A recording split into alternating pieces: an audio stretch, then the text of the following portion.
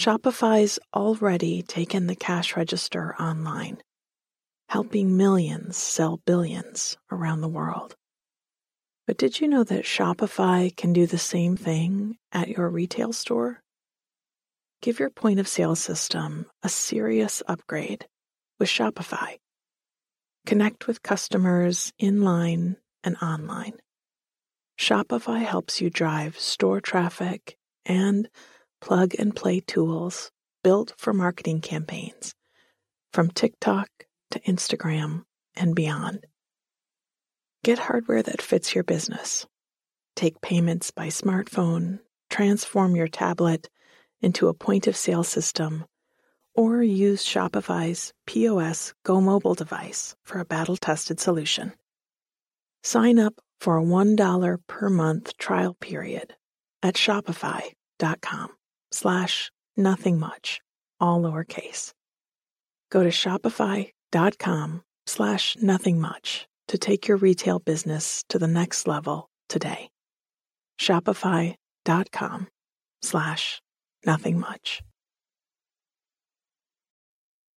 Welcome to Bedtime Stories for Grown-ups, in which nothing much happens. You feel good, and then you fall asleep. I'm Catherine Nicolai. I read and write all the stories you hear on Nothing Much Happens. Audio engineering is by Bob Wittersheim. This time last year, I was writing story after story to add to my new book, Nothing Much Happens, cozy and calming stories to soothe your mind and help you sleep. I was testing recipes and creating care rituals and emailing with the illustrator. And now, a year later, my beautiful book is available all over the world. I can't wait for you to see it, to read one of the 16 new stories that are only in the book. To learn more or to buy an autographed copy, go to nothingmuchhappens.com. Let me say a little about how to use this podcast. Your brain needs a job to do, and without one, it will wander off and get into trouble. But the job is easy and such a pleasure. I'll tell you a story. I'll tell it twice, and I'll go a little slower the second time through. Your job is just to listen and pull the details of it around you like a blanket. If you wake in the middle of the night, you could listen again, or just walk yourself back through any part of it that you can remember. This trains the brain over time to shift out of its wandering default mode that can keep you up, and into the restful response that happens in task mode. It's brain training, and it gets easier and more automatic over time. But have a bit of patience if you are new to this. Now, it's time to turn off the light. Put away anything you've been playing with or looking at. Take some time to slide your body down into your preferred sleeping position. Get the right pillow in the right spot, and let everything relax. If you find you clench your jaw when you sleep, place the tip of your tongue at the spot where your top teeth meet the gums on the inside. This will help to keep your jaw relaxed. Now, let's take a deep breath in through the nose, and then a soft sigh through the mouth. Nice. Do that one more time. In and out.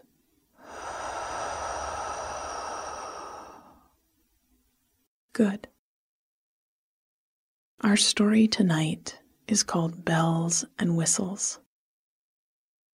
And it's a story about being in the right place at the right time to hear something special. It's also about seashells on a shelf, stacks of pumpkins on storefront stoops, and the trips we take to bring each other back home. It was inspired by a conversation I had with our pre-order winner, a lovely lady named Ginger. Her memories set my imagination spinning, and this is where it landed. Bells and Whistles. I was at the corner grocery, the one a few storefronts down from the bakery, with the stands of fresh flowers wrapped in brown paper sleeves on the sidewalk. They had roses and Gerbera daisies and calla lilies. I reached up for a bouquet of the lilies, whose centers were a deep rosy pink, but were edged with ivory. They looked elegant, even in their paper wrapping. And I thought they'd be perfect, standing in my empty vase at home. I lived in an old brownstone, one of many, more or less identical, built in a neat row, and all of them had a small niche tucked between the front door and the stairs. It was meant to be a shelf for a telephone, back when telephones were things that stayed in one place and plugged permanently into the wall. It was just a foot or so across and a few inches deep, with a pretty arched top cut into the plaster. And I tried to keep mine regularly filled with fresh flowers. When I visited with neighbors up and down the street, I noticed some had filled their nooks with pictures and frames, or houseplants with trailing, leggy vines.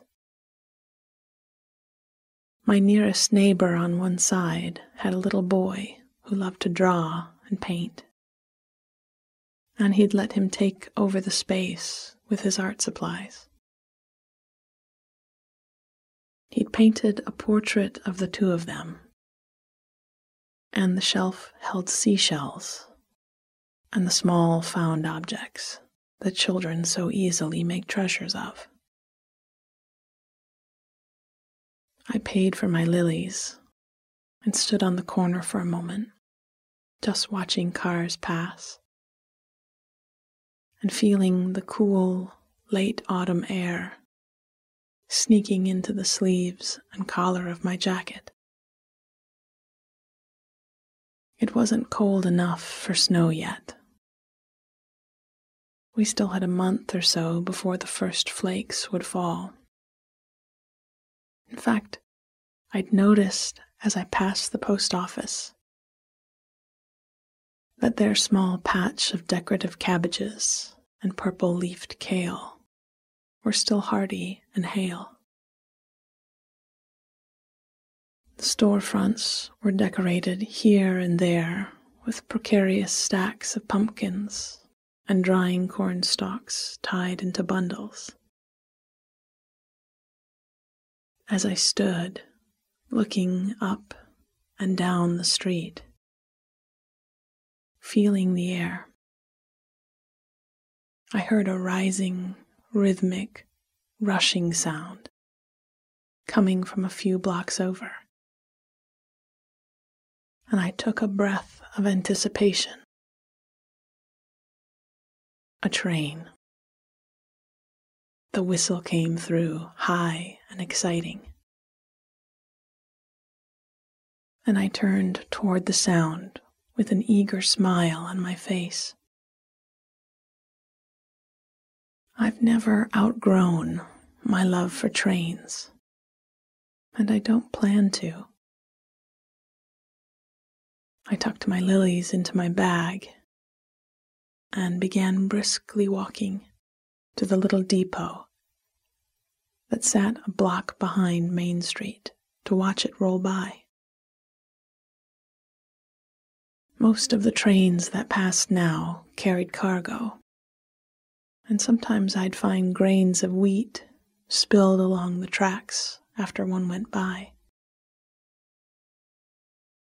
But once or twice a day, there was a passenger train that stopped, and I'd already recognized it by the whistle. When I rounded the corner by the depot, I saw a few people stepping down onto the platform, and a few more waiting to step up. Years ago, I'd taken this train 1,000 miles out and back. It had been just this time of year, in fact. I'd gone to collect my brother from college and bring him home for Thanksgiving.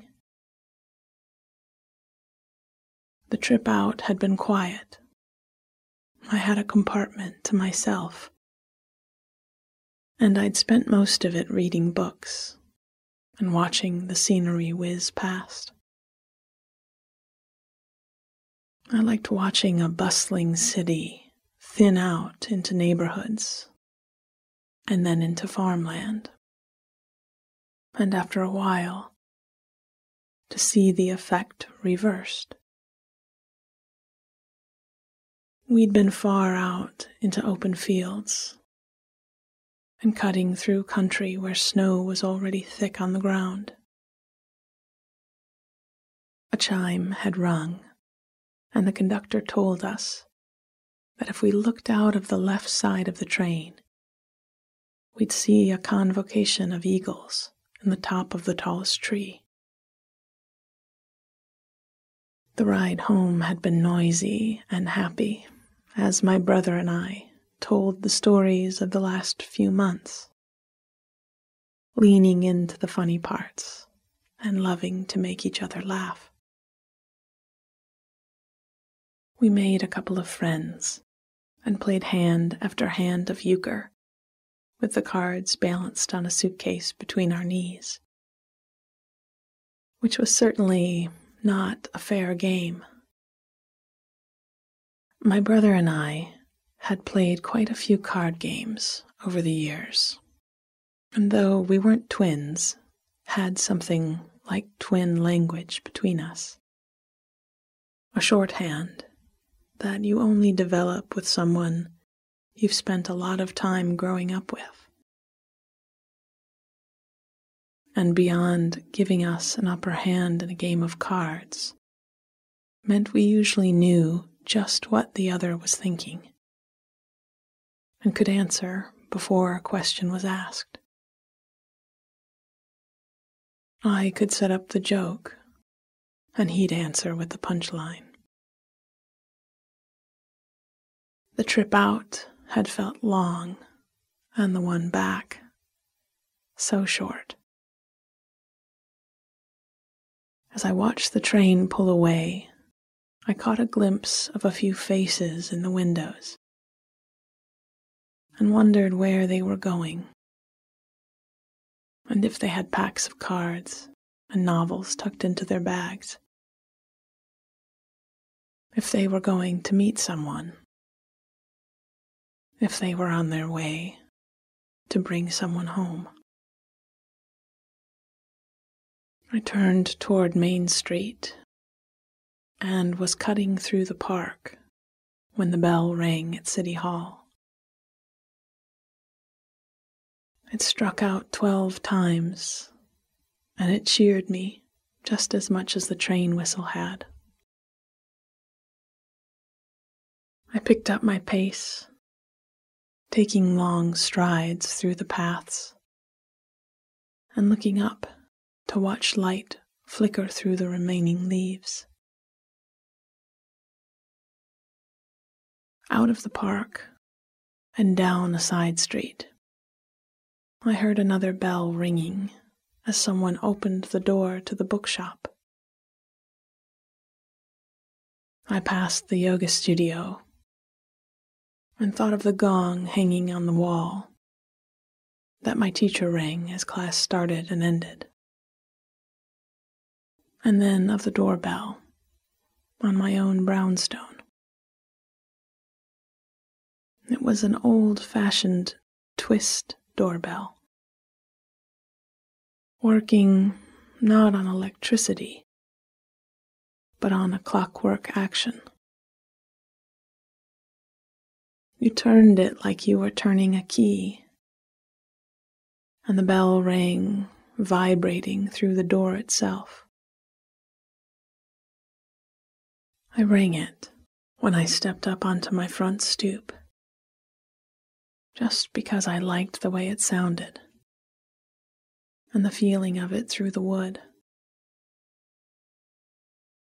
I knew that people all over the world rang bells to change a mood, to announce the start of something sacred, or to make a place feel fresh and clean and clear. And I thought that whenever humans simultaneously and without knowing each other agree on an idea, well, there must be something to it. When I'd first moved into this house, there had been an ancient telephone still sitting in the nook, and a friend of mine had taken it apart and made a chime from the bell inside. He'd given it to me as a gift. It sat on my fireplace mantel, and every now and then I rang it. I thought of that line of Leonard Cohen's, "Ring the bells that still can ring. Forget your perfect offering. There's a crack in everything. It's how the light gets in." Bells and whistles. I was at the corner grocery, the one a few storefronts down from the bakery, with the stands of fresh flowers wrapped in brown paper sleeves on the sidewalk. They had roses and gerbera daisies and calla lilies. I reached up for a bouquet of the lilies, whose centers were a deep rosy pink, but were edged with ivory. They looked elegant, even in their paper wrapping. And I thought they'd be perfect, standing in my empty vase at home. I lived in an old brownstone, one of many, more or less identical, built in a neat row, and all of them had a small niche tucked between the front door and the stairs. It was meant to be a shelf for a telephone, back when telephones were things that stayed in one place and plugged permanently into a wall.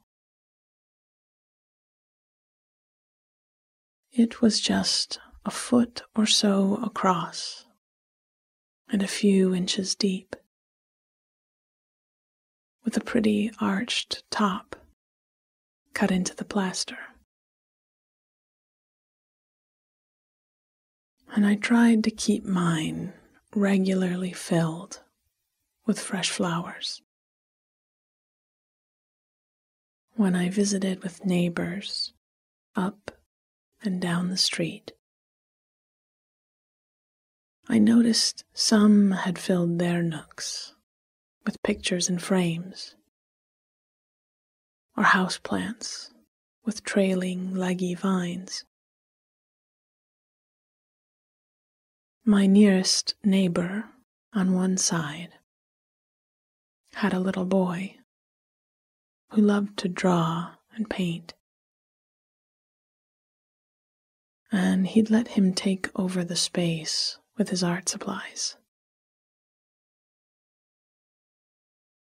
He'd painted in a portrait of the two of them, and the shelf held seashells and the small found objects that children so easily make treasures of.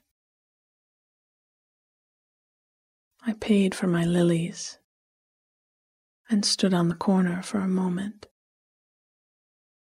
just watching cars pass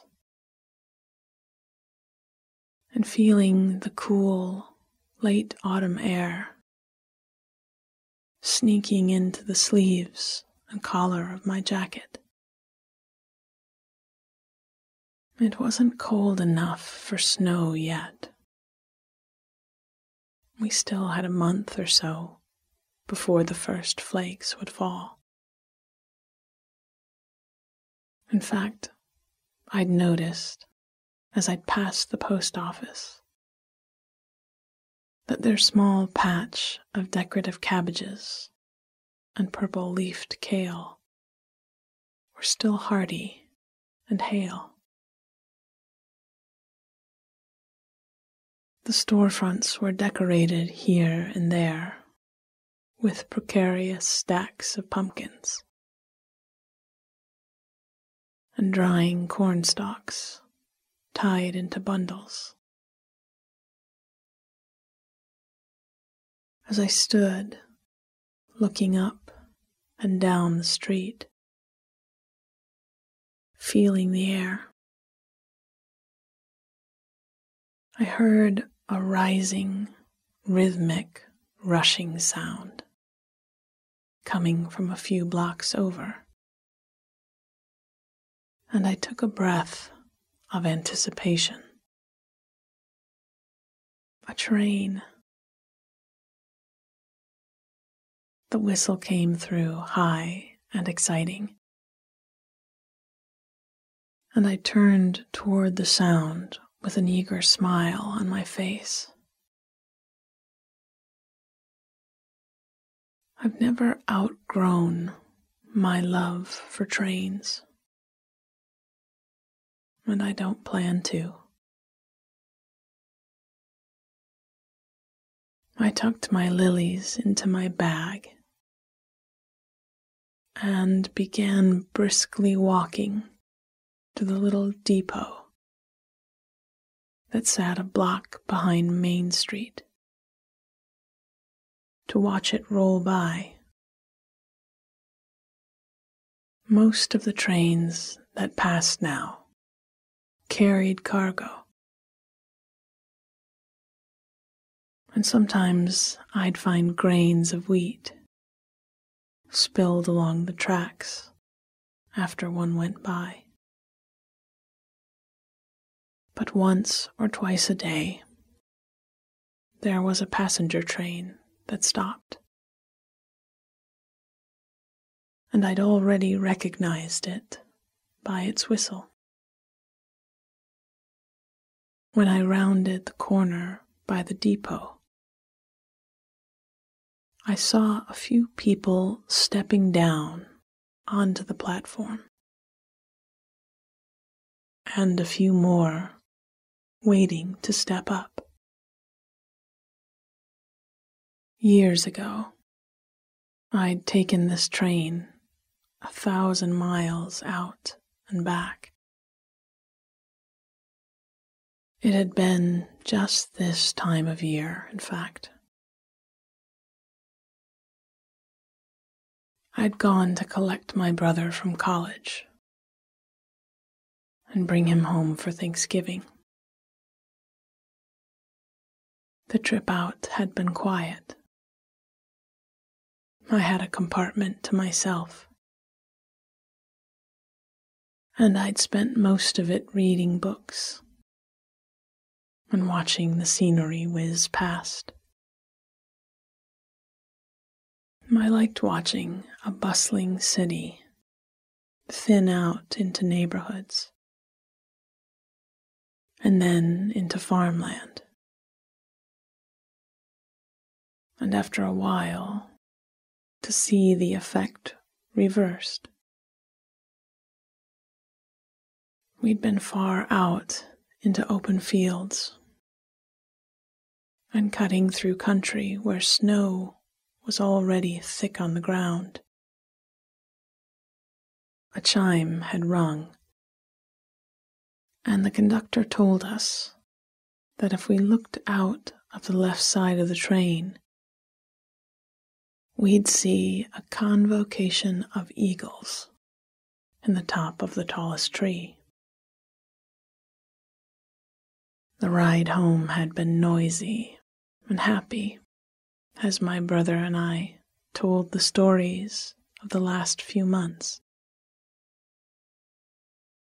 leaning into the funny parts and loving to make each other laugh.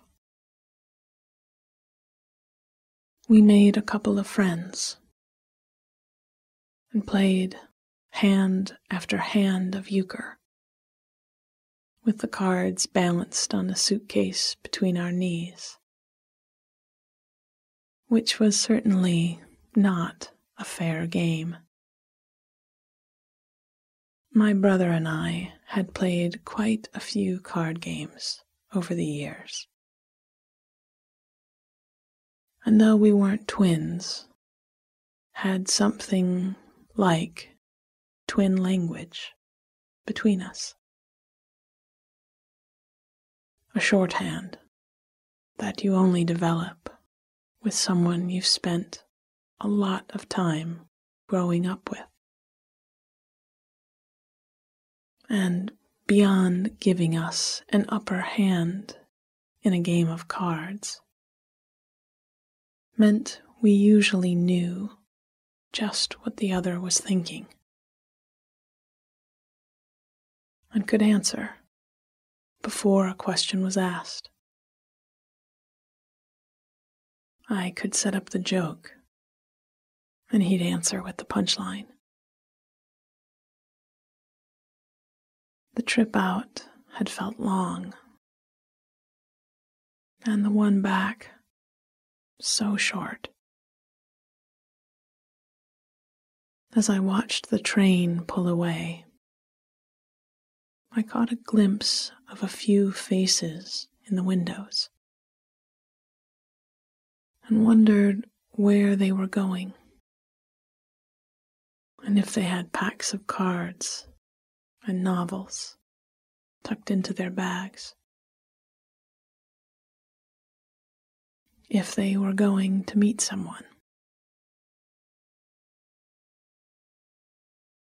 If they were on their way to bring someone home. I turned back toward Main Street and was cutting through the park when the bell rang out at City Hall. It struck out 12 times, and it cheered me just as much as the train whistle had. I picked up my pace, taking long strides through the paths,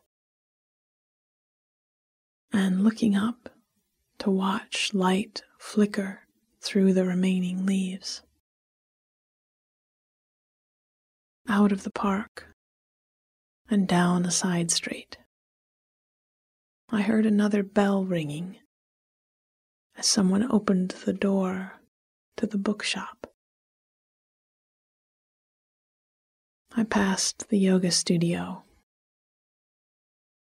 and I thought of the gong hanging from the wall that my teacher rang as class started and ended. And then of the doorbell on my own brownstone. It was an old-fashioned twist doorbell, working not on electricity, but on a clockwork action. You turned it like you were turning a key, and the bell rang, vibrating through the door itself. I rang it when I stepped up to my front stoop, just because I liked the way it sounded and the feeling of it through the wood. I knew that people all over the world rang bells to change a mood,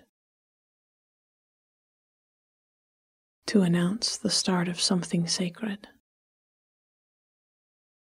or to make a place feel fresh and clean and clear. And I thought that whenever humans simultaneously and without knowing each other agree on an idea,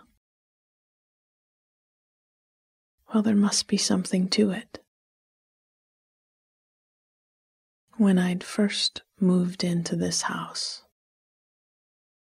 there had been an ancient telephone still sitting in the nook, and a friend of mine had taken it apart and made a chime from the bell inside. He'd given it to me as a gift. It sat on my fireplace mantel, and every now and then I rang it. I thought of that line of Leonard Cohen's, "Ring the bells that still can ring. Forget your perfect offering. There's a crack in everything. It's how the light gets in." Sweet dreams.